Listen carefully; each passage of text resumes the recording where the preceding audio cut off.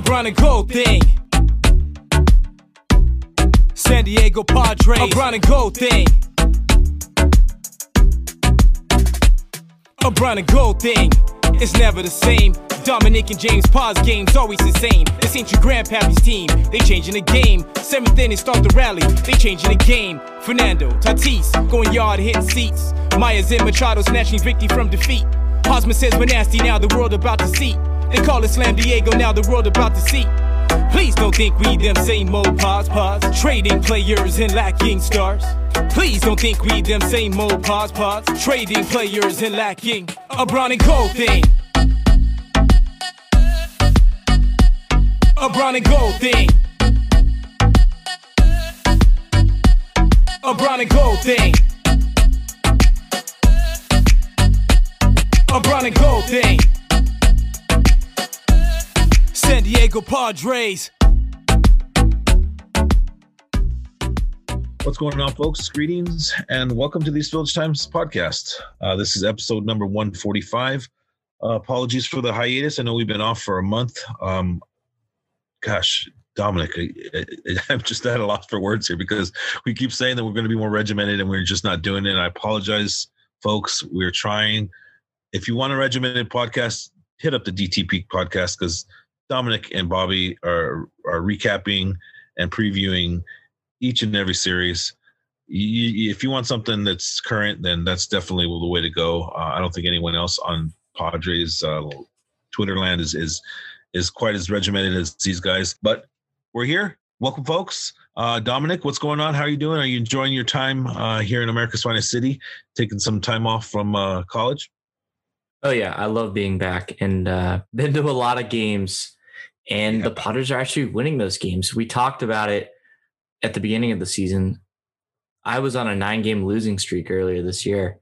Yeah. And as it stands right now, I have been to 10 straight victories. And I mean, I think that's more of a thing that the Padres are just winning. But it seems like, the Cubs series, the only game I went to, they won. The Mets series, I only went to one of those games. They only won 2 of them. But then ever since they've returned to full capacity, the Padres are 6 for 6. So, and I have been to 4 of those games. It's been so fun. I'm also umpiring, so I'm not just totally going down to Petco. That's not all I'm doing. So I've been very busy, but I'm loving it back here. And I have friends that stayed at Arizona State for the summer, and they are telling me about how horrific it is. And it's one of the hottest summers they're ever having. And it's only June 23rd as we're recording this. It's going to get worse. Yeah. And I don't feel bad for them, but I definitely have it better than them right now. But it's a dry heat though, right, Dominic? That's what they say about Arizona. Yes. Oh, no, 100%. I'd much rather be there than in 90 degrees in Florida. Yeah. I hear you. Well, so clearly with your winning streak, the Padres need to issue you season tickets and your family season tickets because you are. We do have season tickets. No, but I mean, not the full package. I mean, the full. Oh, yeah. You be there every night. I mean, it's obvious, right? Very clearly. I don't know. That would be a ton of gas money driving down up the coast every time. But yes, if the Padres want to chip in for that, I will be more than happy to. There you go. So the Padres are currently on a winning streak, winning 6 games in a row after a horrible road trip. It's been a little bit of a roller coaster ride recently with this team, but that's expected. It's a marathon season, and they're full of peaks and valleys. The team is currently a game and a half behind the Dodgers, going for the sweep tonight as we record this Wednesday afternoon. The Giants just the Giants just don't want to lose. What's going on with them? I keep waiting for their pitching staff to fall apart and turn back into the pumpkins that they are, but Gausman just continues to look dominant. And I don't know, Dominic, can you explain this to me? I mean, these are the Giants. They weren't supposed to win. They don't have Bruce Bochy pulling the strings. What's going on here? No, well, first off, they've had a very easy schedule. A lot of their games have been at home. They faced a lot of the worst competition. I was looking through their schedule. Obviously, they haven't had what the Padres have had to go through so far this year in terms of just long stretches. They haven't had that yet. And they haven't faced a ton of the winning teams from the East Coast yet, or even the Central. So I hope that when that comes up, that's something that happens. I know that they faced the Brewers 2 times in August and September. They face the Padres 3 times in September. I know they play the Dodgers a ton. Their schedule hardens up a ton in the second half of the season. I'm hoping that as that happens, some of their players will kind of crumble and, come to the players that we kind of expected them to be. I've come to the realization that they're just going to make the playoffs, and it's whether or not the Padres and the Dodgers can just pass them, because they're 21 games over 500, and we're almost halfway through the season, almost at 81 games. So something tells me they're just going to make the playoffs. Like, this team has exceeded everyone's expectations, and we kind of have to accept that, unless they utterly collapse, which would be awesome. Epic failure. It would take a huge collapse for them to not make the playoffs at this point, which would be awesome. I still think the Padres and the Dodgers are going to end the season better than them, because you look at these two rosters, they're much better. There's no other way around it. No, and both Dodgers and Padres have dealt with a lot of injuries, so you expect for them to record-wise get better. You alluded to the fact of the records, which is definitely something that should be monitored by fans. The Padres in their next 6 series play teams that are 500 or below. They have the Diamondbacks, the Reds, the Phillies, the Nationals, the Rockies, and then the Nationals again. Only the Reds sit currently at 500, but there's a chance for them to make some serious ground on these teams and not have to battle against the Brewers' valued pitching staff and going against the Mets and the Cubs that were both hot when they played them. It's hard to factor in value of a team. That's why the 60-game season series or 60-game season we had last season was kind of bizarre, because there were teams that didn't even play each other in the National League and the American League. So you're getting a better idea of what a team's worth is. I don't know, Dominic. I don't know what I'm trying to say here, but it's a long season, and there's still 100 games left. How many games are left? Yeah, no, a little under 100, but 80 something games left. It's like 85. Yeah, the Padres are 44-29, which means they have played 73 games. Yeah. No, it's a long season. Let's move on to some talk about Tatis. The shoulder came up again this week. It's still concerning. The Padres mentioned that he would probably have been able to play through the pain or the injury or the twinge, if you will, if needed. Give me your thoughts on Tatis's shoulder, and how concerned are you? I'm relatively concerned about this, just because it's happened multiple times this year. We saw it in spring training. We saw it in the opening week of the season, and now we're seeing it again. And Tatis is tough. He can deal with it, but at some point you got to realize, hey, we're attached to this for 14 years, and he probably needs to get surgery in the offseason. I'm not a doctor. I'm not an official word on that, but at some point, Tatis is an investment, and you got to think long-term here. It's obviously tough watching him go through these pains and knowing how much he means to this franchise that we all love, but I just hope that he can battle through it and get through the rest of the season without another hiccup on the shoulder. And then you can assess the situation, hopefully once the season ends late in October. Yeah. The last thing we need to talk about or discuss is another injury. It seems that injuries are a factor for this team right now. Last night, we saw Mason Thompson make his debut in the 8th inning in a huge game. He was able to successfully do it, and featuring a mid to high 90s sinker that was just absolutely impressive. But, this team is missing Drew Pomeranz. This team is missing a Strom for the entire year. There's a little bit of concern with players that aren't here. Austin Nola has been a missing part of this team for a long time. It's tough to go out there with Caratini and Rivas or Camposano out there as your backup. They're just we need a little more health out of this team, correct? I mean, Pierce Johnson went down this week. That he had been doing well. I mean, they lost Kayla earlier this year. Morejon went down with an injury. I already mentioned Pomeranz. Give me your thoughts on that, and whether or not this team is going to have to find some veteran pitchers somewhere because, I like what I see from Krismot, but it's scary for Tingler to stick him out there for a third inning in an important game like we saw last night. Right. The Padres have found guys to fill in the gaps and produce despite all the injuries. And I think that is a very good sign. And it's a testament to the depth that AJ Preller has built with this team, not just in the lineup and on the bench, but also in the bullpen and with the rotation. So I think that is very encouraging. But I do think that at some point you might have to look for external options instead of these internal options that they've kept going to, and it's kept working. So until the clock is broken, don't fix it. But no, I hear you. The Padres bullpen the last time I checked was top 5, top 3 in oh yeah. So it's not. I'm not complaining. I'm just. No, you're right. Whether or not this is going to hold up, you can't run out rookies out there to make major league debuts in pivotal situations and expect them to succeed each time because it's just not going to happen. Right. And I think that when you look at it, the Padres have kept doing that. And the bullpen is definitely not performing as well as it once was up in the season. It's still doing great. I still love this bullpen, but you've seen Mark Melancon start to slide a little bit. You've seen Emilio Pagan have a couple of rough outings here and there. Austin Adams can be shaky from time to time as well, even though he looks dominant as well. Yeah.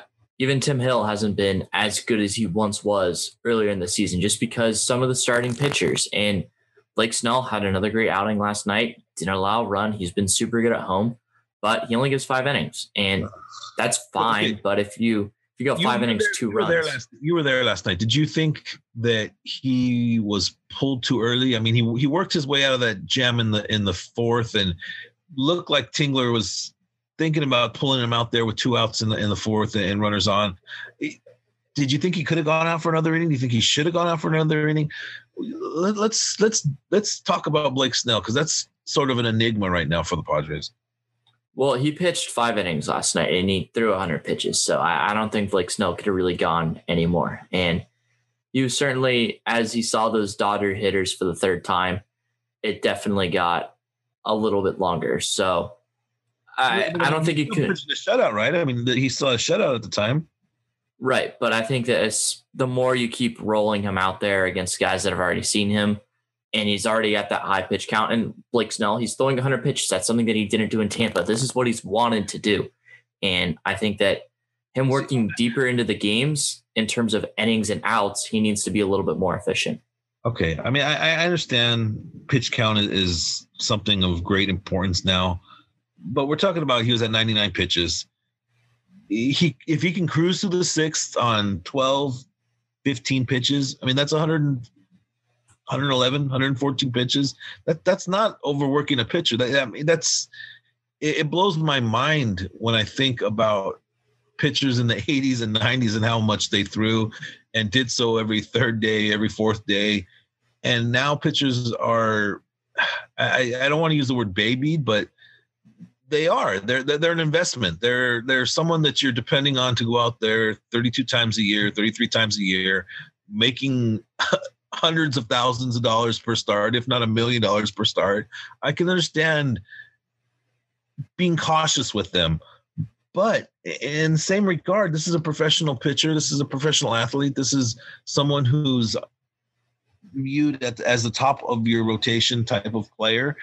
They need to go out there and throw strikes, get batters out, work quickly, and I don't know. It just I'm frustrated with the fact that Snell has continued to been babied by this coaching staff. I don't know. It seems like Tampa was doing, or we're doing exactly what Tampa was doing. I don't know. Your thoughts? I don't think we're doing what Tampa's been doing. And it's also different because Blake Snell has been far worse for the San Diego Padres than he has been in any other season. And I've defended Blake Snell. If you listen to Devils Talking Padres, which is what James was referencing, I've continued to say I still believe in Blake Snell. He just needs to figure out what he's doing wrong on the road. Maybe he needs to change up his sleep schedule or some routine out of the hotel, because he's been great at home and he's been horrible on the road. And I don't know if they've been babying him just because he's pitching more pitches in each game than he was on the Rays. And that's all that Blake Snell has ever wanted. He just said, I want to work deeper. And part of the problem is that he's at 99, 100 pitches like he was last night against the Dodgers through 5 innings. And you say, all right, hey, you went out, you threw 100 pitches, you didn't allow any runs, you did your job. We have to go to the bullpen now. We have to change it up for them. And that's exactly what the Padres did, and it ended up working. Yeah, I mean, looking at his numbers, it seems like he's had down years before, and it seems like they're always odd years, coincidentally. The issues are walks right now with him. I mean, he's walked 40 batters in 66 innings, and that's just not going to do it. I mean, you factor in a full season and you're looking at 130, 140 walks. I mean, that's way too many base runners that are being issued by him. He's frustrating. He's just frustrating because we see what he did to the Dodgers last year in the playoffs. We see what he's doing at home, and we're just not seeing the same thing on the road. And I'm concerned. I'm confused. I'm wondering how they're going to be able to get more consistency out of him. And consistency is always the name of the game in baseball, right? I mean, it's all about consistency. It's easier said than done. But is there an easy fix for Snell, or is this just, it's just something that he's going to have to figure out for himself? I don't know, because his bad starts have been on the road. That's where he's been the Blake Snell the Padres fans are angry about. And I think it's frustrating, and I think that's a good word to say, because you've seen what he's done and you see the pitches he's throwing. I mean, he's got the 95, 96, 97 mile an hour fastball that he can at times locate really well. He's still got a good curve. He's still got a good slider, and he's got at times usable changeup, but at times he just loses it. And that's why it's frustrating, because you know how good Blake Snell can be. And that's why it's frustrating that he just hasn't been that guy. Like I said, I still believe he's going to be that Blake Snell that the Padres want him to be, but he's just got to change something on the road, because whatever he's doing at home, he needs to find a way to be able to do on the road, or even just better, because his ERA above 10 on the road is just not what the Padres asked for. And if he can bring it down to like a 6 or a 7 by the end of the season, and maybe his home ERA goes up towards a 2 or a 3, I think that's a much better pitcher that the Padres want. Yeah, he's just going to have to figure it out. Something about preparation, road versus home is I don't know. It's still early in the season. Pitchers can go through this and then completely turn it around. So we're just going to have to hope that that's the thing to come with him. And I know he has a great ambition to go deep in games. He wants to go deep in games, and it's frustrating for him. It's frustrating for the fans when he's behind in counts and issuing these walks. They're just, that just kind of make his appearance look worse than it is. I mean, he was throwing a shutout last night, and no one's really talking about how dominant he was or how well he pitched. It's more like, why didn't he go another 2 innings, or what? He got into trouble a couple. You know what I mean? It's rough. Being a major league pitcher is rough, and we just hope that Blake Snell can turn things around. Turn things around, kind of like Mr. Ha-Seong Kim has done recently. How impressive has he been in filling in for Tatis? Coming off the bench, he has a .321 batting average in his last 15 games, going deep, hitting the fastball, which we had a concern with. Let's talk a little bit about Ha-Seong Kim and what he brings to this team. A versatile young man, able to play all over the diamond on the infield and do so well. What are your thoughts so far on what you've seen from the Korean superstar? Yeah, he's been exactly what I expected out of him, bringing his Gold Glove over from the KBO. And he leads all MLB players in defensive run saves. And he doesn't play that much. That's how good Kim has been defensively. So, I mean, the glove alone has been worth it. And now the fact that he's starting to get acclimated, you can see that the teammates love him. You can see that the fans love him. And you can see that he's more comfortable at the plate. You can kind of tell early in the season he wasn't as comfortable in the plate, and he wasn't able to catch up to as much fastballs. Now, most of his damage is still against off speed and still against pitchers who aren't throwing as hard. And I think that's completely fine, because that's still what he's most used to. But you can see he's more comfortable. And to see him hit a home run off Clayton Kershaw, who is an all-time great pitcher, obviously not what he once was, that he's having the worst season of his career, which is saying a lot because he's still having an above-average season. And then for him to also hit a home run off a Reds reliever who was throwing 95. And you know what? You got a hanging slider on the inside half, and he just crushed it into the Western Metal Supply Company. You're starting to see him get more comfortable. You're starting to see him get some base hits to right center field, because anyone who watches Ha-Seong Kim, you'll notice that all of his power is pull side. There's nothing wrong with that. But the fact that he's showing some ability to hit the other way, get up the middle and drive it up the middle, I think it's a really encouraging sign. And he gives versatility to give Hosmer a day off, to give Cronenworth a day off, to give Tatis or even Machado a day off. And to keep those guys healthy and to keep them performing at a high level and get them in performing at a high level later in the season and into October is exactly what the Padres need. And they need to utilize Ha-Seong Kim to the most, so that way they can be the best possible. And so that Kim feels as comfortable as possible in case he comes up in a big situation later in the season or in October. Because I'd say right now, given the current construct of the team, I'd trust Kim to be first off the bench. Like, say the bench is Kim, Profar, whoever the other catcher is, and Mateo. I trust Kim more than any of those other guys. And maybe the other backup catcher, depending on whether Nola or Caratini, when Nola's healthy, of course. I would honestly trust Kim a little bit more than them. And that also keeps the catcher on the bench in case something happens to the catchers on the field. Yeah. You know, a lot of people don't realize that Ha-Seong Kim is only 25 years old. This is a young player. This is, you know, I know he was a KBO phenom and superstar and a perennial all-star over there, but he did it at a young age. This is still a player who's still developing, who's still learning. There were concerns about the fastball and his timing on that, but as he sees higher velocity pitching, you know, KBO was averaging 88, 89 on their fastball. Major League Baseball is up to 95, 96 on an average fastball. He's been able to get that extra bat speed and get that timing and just make the adjustments. And that's what you want to see. I mean, there were a little bit of concerns with that, but it's not there anymore. I think that you see the low batting average and the lack of OPS and stuff. And that's more just a product of him not getting consistent at bats. And unfortunately, that's just how the Padres are constructed. The team has a lot of all-stars on the infield, and he's just going to have to get time when he can. But he's proving that he's able to come off the bench. He's proving that he's able to bring his glove each and every day, and that's a versatile player for the Padres. Let's move on to Eric Hosmer, a topic of much debate among Padre fans. There are still a lot of Hosmer fans out there, still a lot of people who defend him and his lack of batting average and lack of production. Obviously, I'm speaking, I'm not one of them. I spoke adamantly about the signing and thought it was a bad idea when it happened.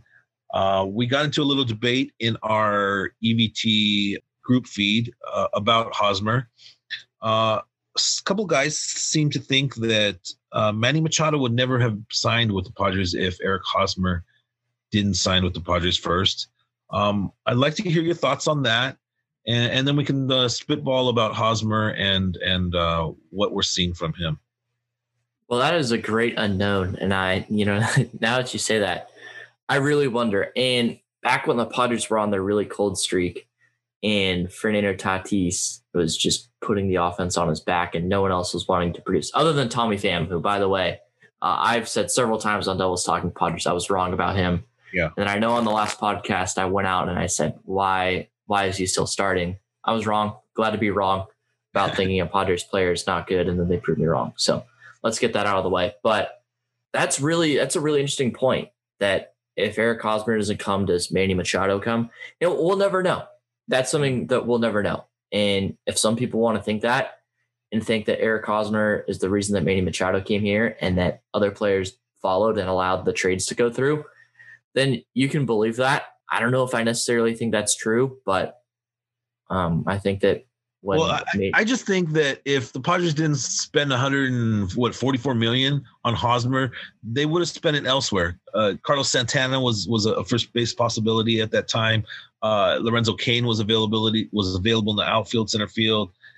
they would have spent the money elsewhere, which would have enticed Machado down the line to sign with the Padres. I don't think that Hosmer and Machado aren't best of friends. They weren't best of friends before. It wasn't like Hosmer recruited Machado to come to San Diego. I think Machado looked at the roster and looked at the prospects that this team had at the time and the future. And AJ Preller went over there and spent a couple days in Miami, sweet talking him. And that's what really brought Machado here. I don't know. I mean, again, like you said, we'll never know. We'll never know. I mean, I can definitely see the point that helped make him comfortable in having roots in San Diego and spending a decade here on a baseball team that traditionally had been horrible. I don't know. What do you think? I think that it could have some merit. Like I said, I don't know, and we'll never know. But they also have that 305 connection. They're both from Miami, so maybe they were better friends. I said, I don't know. And I don't think Eric Hosmer is as bad as people are making him out to be. He's in a cold stretch right now. He absolutely is. Whoa. I'm going to have to chime in here on Eric Hosmer and how bad he is. Well, he's playing bad right now. There's no other way around it. He played good last season. In 2020, he elevated the ball. The launch angle was improved, and his numbers were vastly improved. Yes, he has not played up to the contract. Do not make me think that I'm trying to say that Eric Hosmer is worth it and that he's been a great player for the San Diego Padres. But I just don't understand what the Padres thought they were getting. Did they think that he was going to blossom into Freddie Freeman? Did they think that he was going to be a triple crown threat? Did they think that he was going to be one of those players who developed as he matured, as he got older? Because he's performing exactly as he did as a Royal. His numbers are slightly off that, but you'd expect that from someone who's been in the league for 10 years and is getting longer in the tooth. I mean, his OPS right now is 672, which is 100 points under his 766 OPS, which, by the way, is horrible for a first baseman.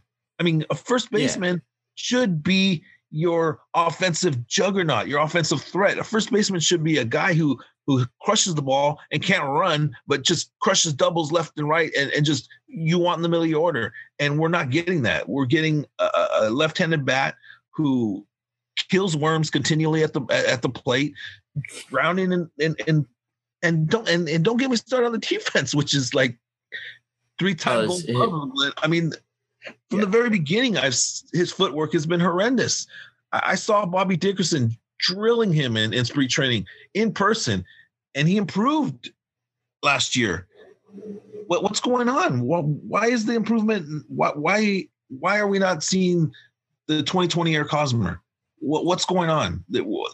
We talk about clubhouse leader and this and that, but isn't that part of being a clubhouse leader, is going out there and busting your ass and improving things that you need to improve upon? This turned into an Eric Hosmer bashing podcast, by the way, which I apologize or don't. I don't know. Well, and I think part of the reason that the Padres went out and they gave him a ton of money was because he was coming off a career best year in terms of batting average, OBP, and slugging percentage. And the only number that he's been remotely close to in terms of any of those years was his 2020 slugging percentage, which of course was a shortened season. And Evan Anderson and I, one of the other writers here at East Village Times, we were talking about it. And Eric Hosmer was so good in the first half of the 2020 season. And of course, that was the shortened season. And then in the last final weeks of the season, his launch angle started to decline, and so did his numbers. And I think the hope amongst Padres fans was that he was going to get at it in the offseason and work on it to get back to where he was early in the 2020 season. And we saw early in the season, he was killing it. And he's the Padres' best situational hitter, which a lot of people they throw that aside and say, oh, well, that's totally random. And I don't know what's with him, with his mindset that like he's so good with runners in scoring position, but when there's nobody on, he just strikes out, grounds into the shift. I don't know. It's really weird. And I mean, pitchers, they pitch to his ground ball. They know that, hey, if I throw him that low and in slider, breaking into his back foot, he's going to roll over it. And that's what he does most of the time. Now, he's hitting the ball harder than what his numbers have represented over this past month, where his stats have been awful. And at the end of the day, the only thing that matters is your stats. He's going to be a little bit better than where he's at right now, but I don't think that he's horrible. But in terms of first baseman, he's definitely in the lower half. See, that's what my whole bashing is based upon, is the position. Eric Hosmer is a solid major league player. He produces, but at first base, it's frustrating. And then the defensive issues are also frustrating, because I like a first baseman who can go out there and can pick balls and can pick up your infielders on bad throws.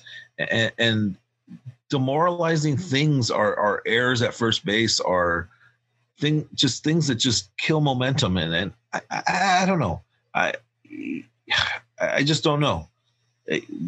He's invested in the long term. This is obviously someone who is a leader on this team. I'm just being critical because we expect more. Fans expect more. The Padres expect more. We saw in 2020 what he's capable of doing when he makes the proper adjustments. We just need to see that again. All the talk in the world is just talk until you actually see the product on the field producing.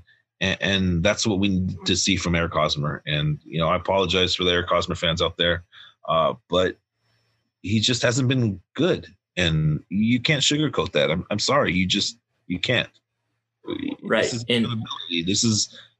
team has a future. This team is going to be good. They should have accountability, right?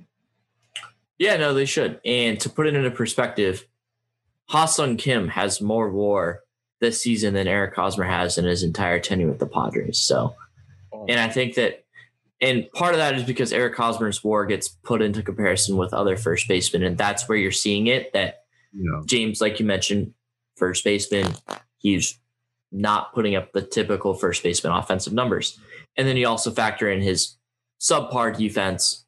It also doesn't help out his WAR. So, like I said, I think he's better than a 252 batting average, a 310 OBP, which you can't be walking at 5% of the time when you've been in the league for this long, and a 362 slug. I think he's better than all three of those numbers, but I don't think he's like that much better. And I think the people that will defend him and say that the contract's worth it and whatnot, I think they're wrong, but I think he's better than what he's shown so far.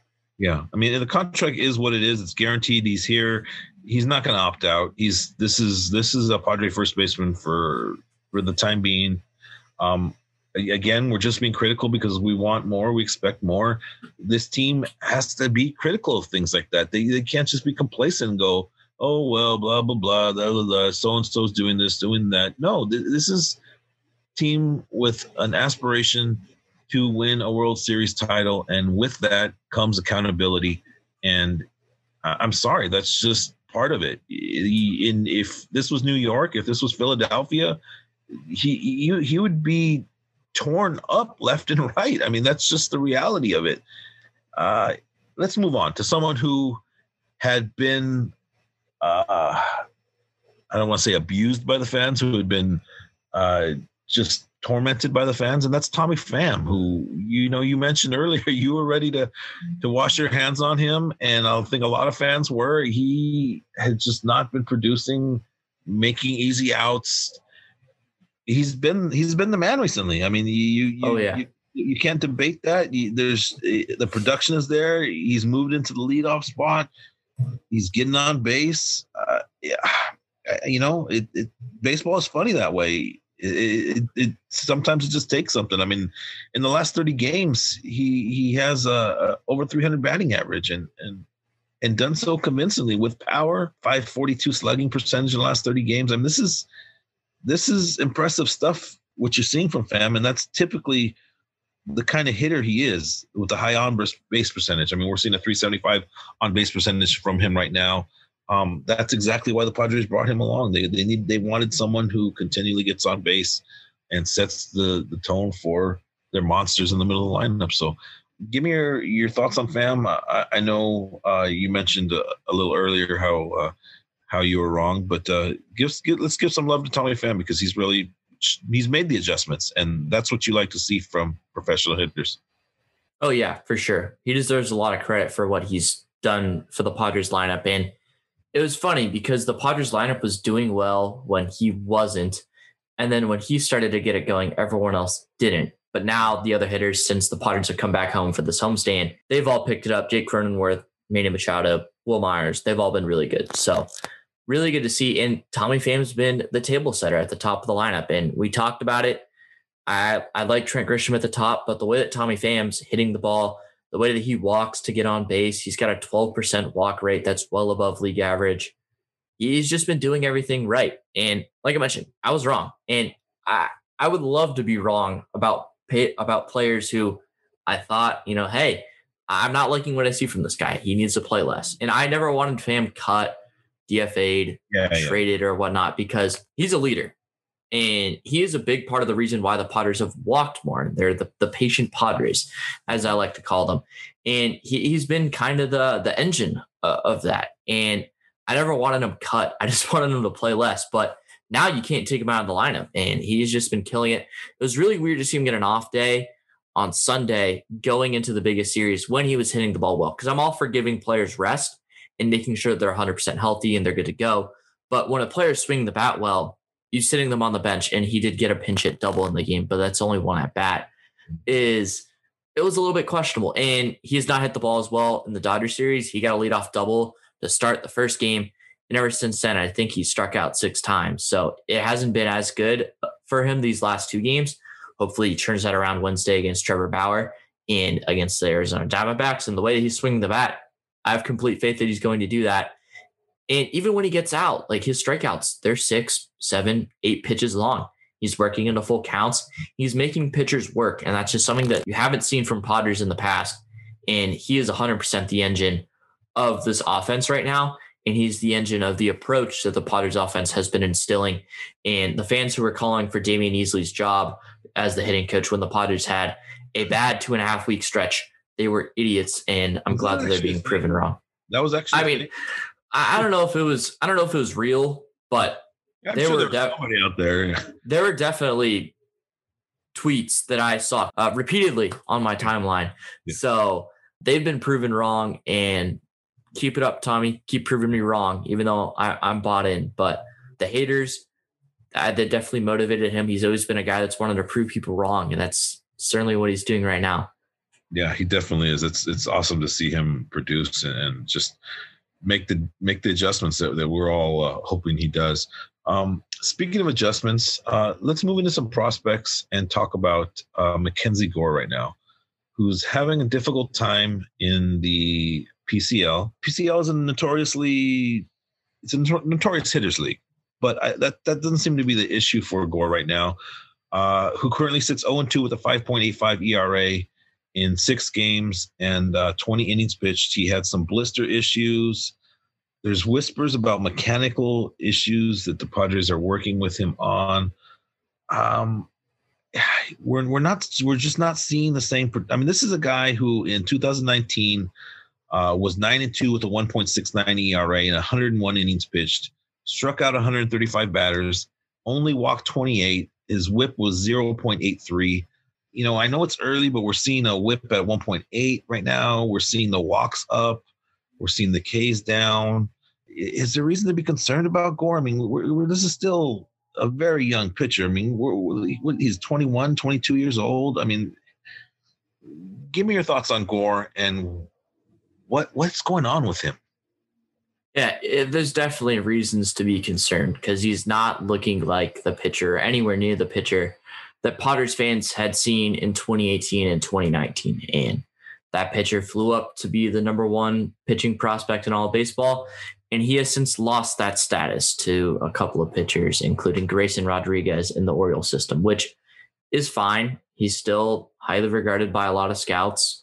But whatever's wrong with him, I mean, he's got to fix it. It's, from what I've seen and what I've read, it's pretty clearly mechanical. And we all knew that with his delivery, it was going to be hard to repeat. But it seemed pretty consistent that he was working through it and that he was able to repeat his mechanics over and over again. Then all of a sudden, COVID-19 pandemic comes down and you can't pitch, you can't play in games and whatnot. And all of a sudden he lost it. And it's obviously a sign for concern. I still think that he needs to work through it, and he's still young. He's 22. I think that if you don't see improvements by the end of this year, I think that's when you really should be concerned, and you should start saying like, hey, what's wrong? Like, is this ever going to be fixed? Or not ever, but is it going to be fixed to the point where Mackenzie Gore is going to be anywhere near the pitcher that Padres fans, scouts, and baseball execs thought he was going to be?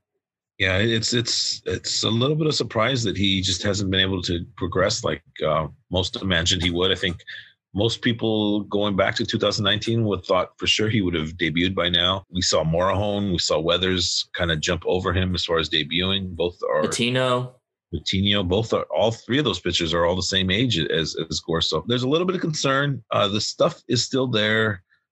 You don't like seeing the blister stuff, but I've talked to him about that before in person, and he was, I don't know. He has this aura about him that he wants to dominate and he wants to be so good. You just wonder if he's putting too much pressure on himself, and the mechanical thing has just got to work itself out. We wish the best for Gore. Let's move on to talk about CJ Abrams right now, who's doing really well in Double-A. Well, not really well, but he's doing well in Double-A. He's currently hitting .295 with a .359 on base percentage, 2 homers, 21 RBIs, 10 steals. Had a little bit of a leg issue early in the year, but this 20-year-old is performing well in Double-A against pitchers that are obviously older than him, that are more experienced than him. What's your thoughts on what you've seen from CJ Abrams so far in 2021?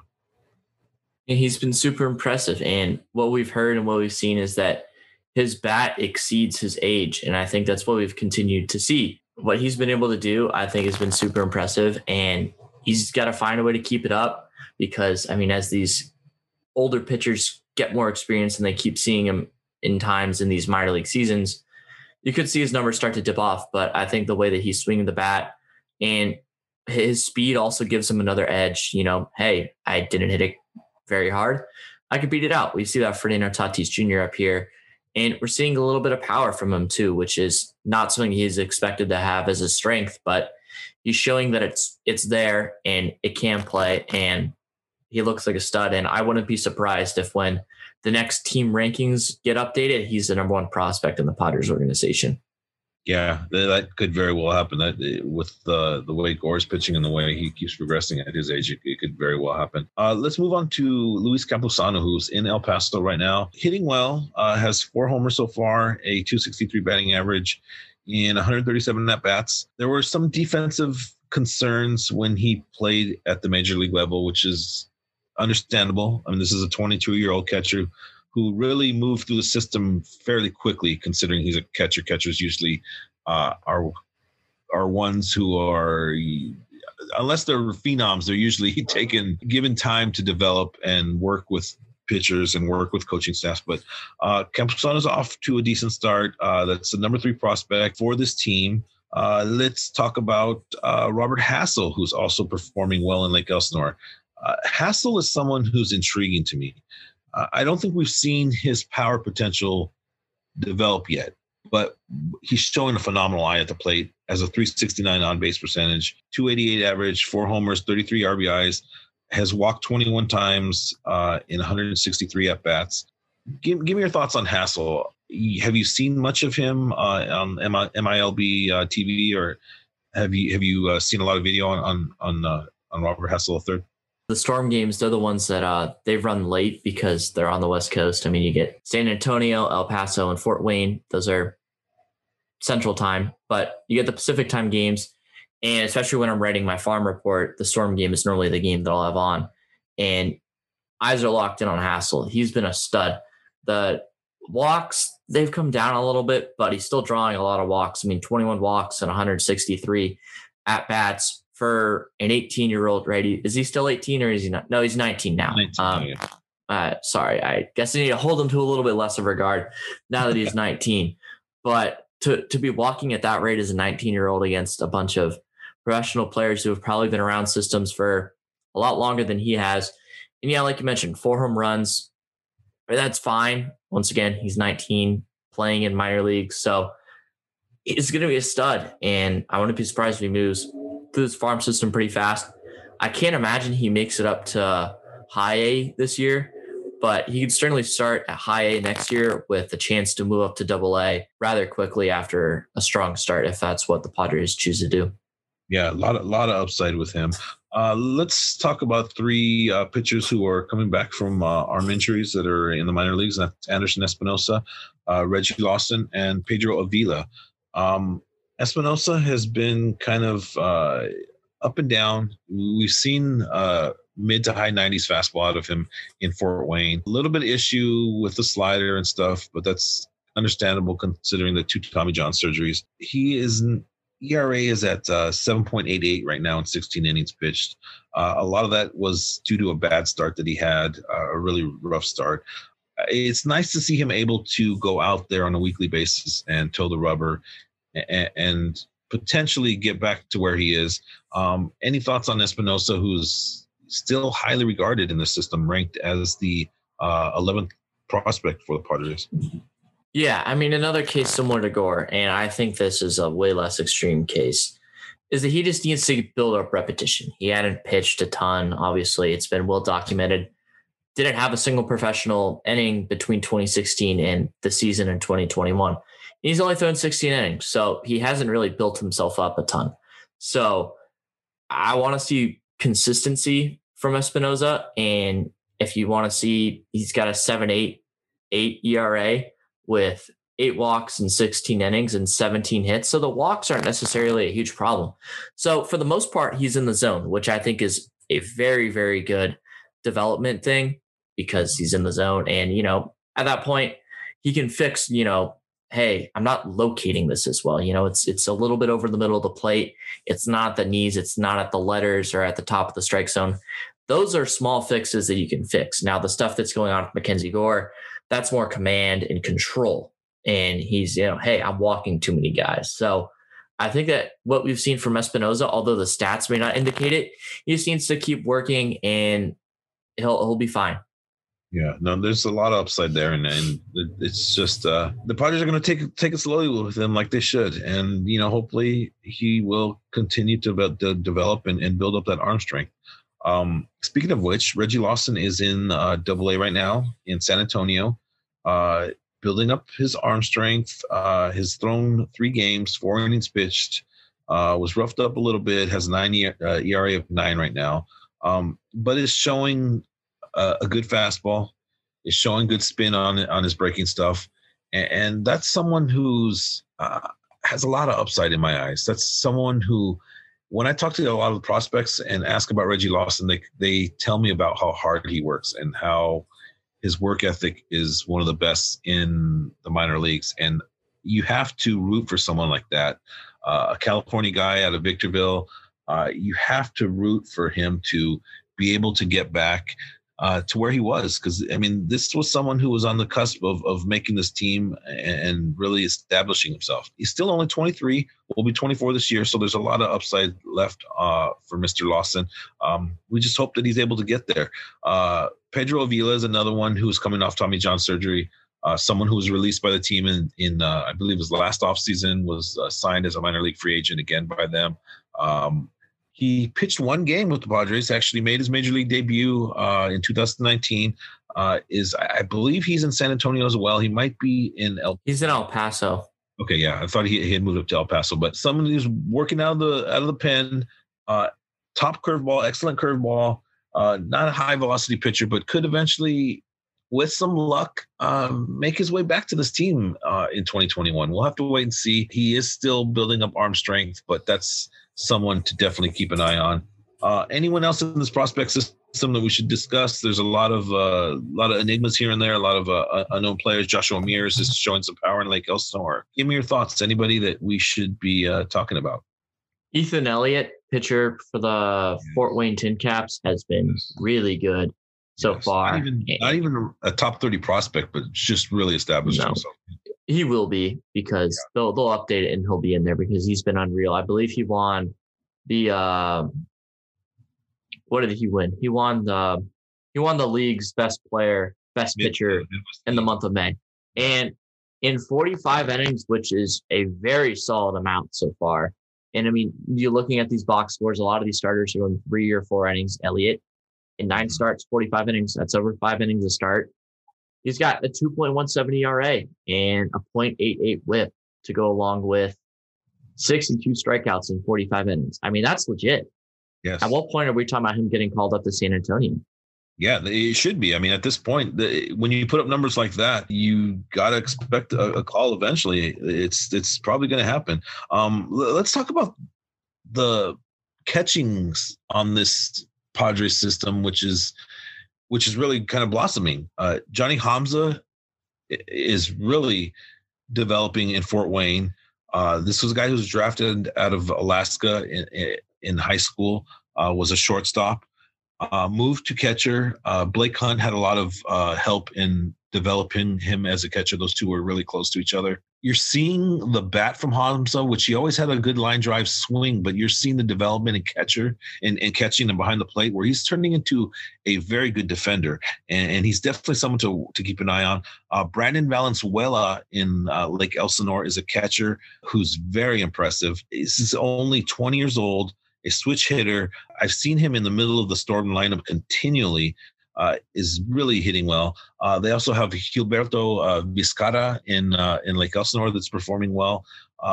There's some catchers in this system that are starting to establish themselves. Allison Quintero is another one. There's Jimmy Fernandez, Juan Fernandez in as well. Do you think that this team could potentially use Luis Camposano as a trade piece? I think they could, but I also think they could use Valenzuela. I think that he's someone who's really going to rise up the prospect rankings for the Padres. And that if teams have been scouting well, they've been noticing that Valenzuela has been doing a really good job at the plate. And that's definitely someone that I think teams could definitely target. That would be lower in the system. The Padres fans who don't really know anything about the farm system be like, he was the 24th ranked prospect on MLB Pipeline. This is no big deal. Yeah. AJ Preller, build him the statue and whatnot. And I love AJ Preller. He's doing a great job with his team. But I really think that Valenzuela is someone who's going to draw interest at the trade deadline if the Padres are pursuing external options, which we all think they will.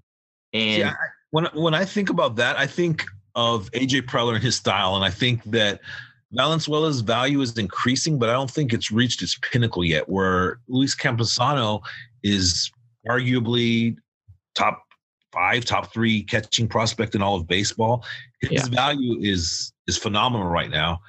And when you look at Valenzuela at 20 years old, switch hitter, already highly regarded as a defender, pitchers rave about his pitch calling and his ability behind the plate. To me, that means that Preller's looking at Valenzuela as the future and possibly being Camposano in a year or two, sticking it out with Nola, doing whatever they got to do to get a backup, or leaving Caratini in there. I don't know. I'm just trying to figure out AJ Preller's next move, which proves to be absolutely impossible. But yeah, right. And I think you're 100% right. They 100% could move on from Camposano. I think that'll definitely anger a lot of Padres fans, but we've seen the bat from the minor leagues, and even in spring training, the bat's there. And he didn't necessarily show it when he came up to the major leagues, but at the same time, he's also 22, and he was catching a very tough pitching staff. And obviously, it was very well documented that the pitchers did not like pitching to him. Blake Snell was very vocal. Chris Paddock's numbers were so bad pitching to him, and then ever since he's been pitching either Caratini or Nola or even Rivas, since those guys have been up on the major league level, his numbers have been a lot better. So I think that there might be some concerns from the Padres, and they might move off of that. But I also think that being down in the minors is going to help develop Camposano, and I still believe that he can be a very good catcher in the future for the Padres, especially considering that Caratini is a free agent following next season. Yeah. No, it's the Padres have options. And exactly. Yes. Good teams have options, and I think that something is crucial, and I think that this is where AJ Preller deserves a lot of credit, is that after this offseason of trading away Hunt, Mejia, Torrens last year, Allen last year, the top catching prospects for the system were depleted. and it was seen as a weakness, but all of a sudden it's looking like it could be a strength again. So exactly. AJ Preller deserves a lot of credit. Yes, exactly. Player development and AJ Preller do deserve a lot of credit. And player development from this team had been lacking forever. I mean, how many number one draft picks did this team squander on players that just didn't even make it past AA? And that's scouting. That's also player development. I mean, it's embarrassing when you look back at some of the former draft picks, top draft picks from this franchise, and you're just not seeing that now. You're seeing third, fourth, fifth, sixth round picks, international prospects hitting them. I mean, this is impressive. It's really impressive. And the stream is nowhere depleted like some people think. I've seen fans, I don't want to say complain, but wonder why the farm system is so bad right now when it's not bad. There's still a lot of depth there. Like we mentioned, Ethan Elliott's not even a top 30 prospect, listed as a top 30 prospect, but sure as hell pitching like one. And that's what it's all about. A lot of excitement for the future of this franchise, and a lot of trade chips for AJ Preller if he potentially wants to go that route. Dominic, I think we're pretty good. Decent show. We kind of hit on all the topics. Anything else we should cover before we get out of here? I can't really think of much. I mean, I think we talked I know. I've got one topic. Oh, the sticky substances. Let's talk about that. Let's talk about. Okay. Let's talk about the sticky substance then, real quick. Sure. I commend Major League Baseball for trying to crack down on this. I wonder how long this is going to last. Remember when they were going to stop every hitter from stepping out of the box, and they were going to police that, and that lasted for about a week, and then now it's just kind of gone back to whatever it is. I mean, do you see them every single game checking a starting pitcher twice and a random relief pitcher? And I mean, baseball just constantly contradicts itself. We were so obsessed with speeding up the game, but yet we make rules that are totally contradictory to that. So I don't, give me your thoughts on the sticky substance thing. Well, I think it's good that they're cracking down on it, just because a lot of these pitchers were abusing it, and they weren't using it for grip. They were using it for increased spin rate. In case anyone at this point lives under a rock and listens to our podcast, which would be totally awesome, by the way, the sticky substances increase the spin rate of the baseballs, which make fastballs appear to dive less, and the gravity affects it less. And it makes your off-speed pitches, such as sliders and curveballs, break more. So that's what these substances that a lot of pitchers were abusing were doing, and it made hitting a lot harder, and it made for a less cool product in terms of baseball. And so I think that umpires just walking out after they're done with the inning, and it doesn't slow the game down. They say, hey, show me your glove, show me your other hand, show me your hat, show me your belt, making sure you got nothing tucked into the belt. And then they just go on their way. And a lot of the pitchers have just, hey, glove, hat, here's my belt. If there's nothing here, all right, cool, you're good to go. Umpires have been fairly cool about it. Now you see the situation with Max Scherzer last night where Joe Girardi, and if you listen to his postgame press conference, he said, hey, I saw him going to his head a lot, and I just wanted to make sure that he wasn't cheating. And then Max Scherzer stares him down. Do you and then really want to piss off Max Scherzer? I mean, is that really? No, that is the last guy, 100%. Yeah. That is the last guy I'd want to do. Maybe Madison Bumgarner, but yeah, exactly. And then Joe Girardi, after that, walking out of the dugout and saying, come at me, to one of his former coaches on the other side. And it was a mess, but I think this is good. Clean up the game, and then I really wish that they had done this at the beginning of the season, so pitchers didn't have to adjust mid-season and whatnot. But at the same time, the pitchers were abusing these substances, and it's good to see that baseball is trying to clean itself up. But I think that the execution of it could have been a little bit better. Yeah, that is for certain. We'll have to wait and see what the future holds with this and how diligent they're going to be about searching everyone. Are they going to start searching position players? Because position players are more than capable of putting something on the ball for their pitcher as well. So I don't know. We'll have to wait and see. Major League Baseball is trying to do their thing as usual. Let's move on to fantasy baseball. Dominic Stern. And I've been logged out of my fantasy baseball account for 3 weeks now. which is not why my team is bad. My team is bad because I had a bad draft. But I have teams that were doing really good that I have not been able to access. What are you referring to? I don't understand. All of a sudden, you got very defensive. My team in the East Village Times League is the worst in the league. Dominic currently sits 11th at 2-9. Bobby is at the 12th place at 2-9. Oh, well, he's also the Devils Talking Padres podcast is really representing our East Village Times Fantasy Baseball League well. Right. No, and I think both of you have like 5 or 6 transactions on the year as well. I should have more than that, but I have not been able to check my team in 2.5 weeks. Like I said, that's not why that team is bad, because that team was bad before I got logged out of my account.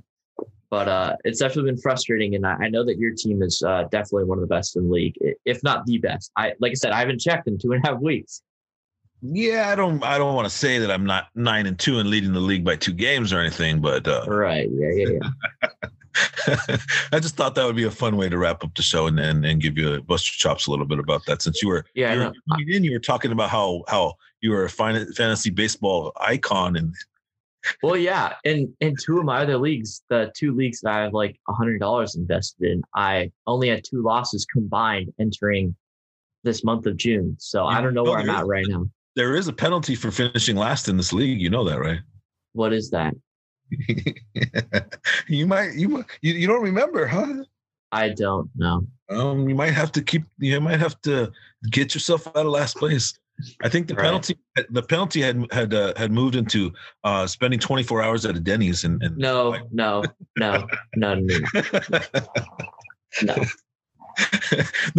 There was a penalty for finishing last. I can't remember what it was. I'll have to. Yeah, it was of some random fantasy football league in like Mississippi, and the dude had to spend 24 hours in a Waffle House.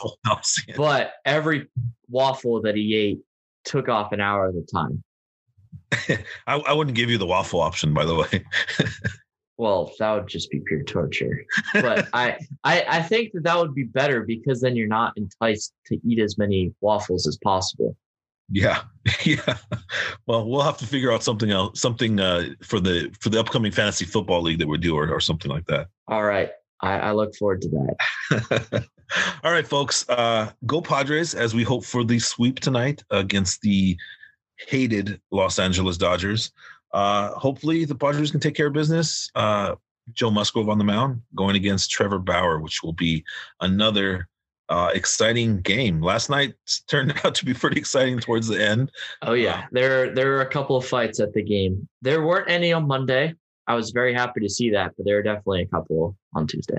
Yeah, God, just Petco Park during these series just turns into a football type crowd where you just don't want to bring your young kids out there. If you have young kids and a young family, I would not recommend going to attend a Padres Dodger game.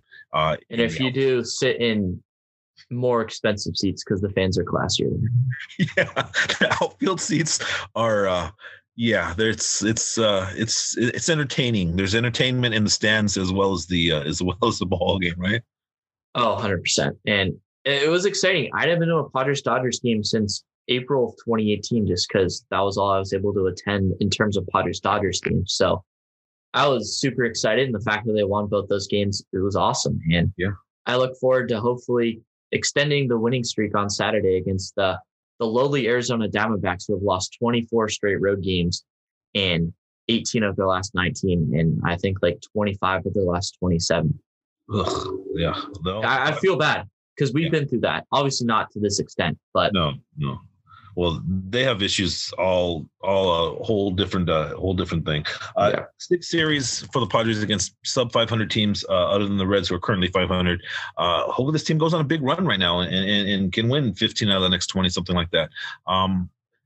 Thank you, folks, for joining us. This is episode number 145. We should be back next week, or we will be back next week. We will, yes. Hopefully with a guest. Got a couple things lined up. Mr. Stern might have something awesome lined up for us. Stay tuned for that. Thank you so much for the listening and for the support. Apologies again for the hiatus. We will definitely be more regimented. Dominic, go ahead and take us out of here, man. Yes. Thank you, everyone, for listening to episode 145 of the East Village Times podcast. Make sure to follow James and I on Twitter. You can find James at EVT_J Clark. And you can find me at DMStern19. It's STEARN. Make sure to follow us on Twitter at EVT Podcast so that way you know whenever we post our podcasts. And make sure to follow us on EastVillageTimes.com. You can find us at Twitter at EVT_news, a bunch of other San Diego sports stuff. The Aztecs coverage, they're continuing to kill it. Our other writer, Chris, is doing a lot of great work for the San Diego Loyal. So if you're interested in that, he does a lot of good stuff there. He's credentialized. He's got a great connection within them. So that's exactly what he's doing. It's not just the Padres here at East Village Times. It's everything else. So EastVillageTimes.com. We're working on getting more Padres stories coming in. So a lot of excitement over there. We thank you. We will be back next week, hopefully with a guest. And with that, thank you. Go Padres.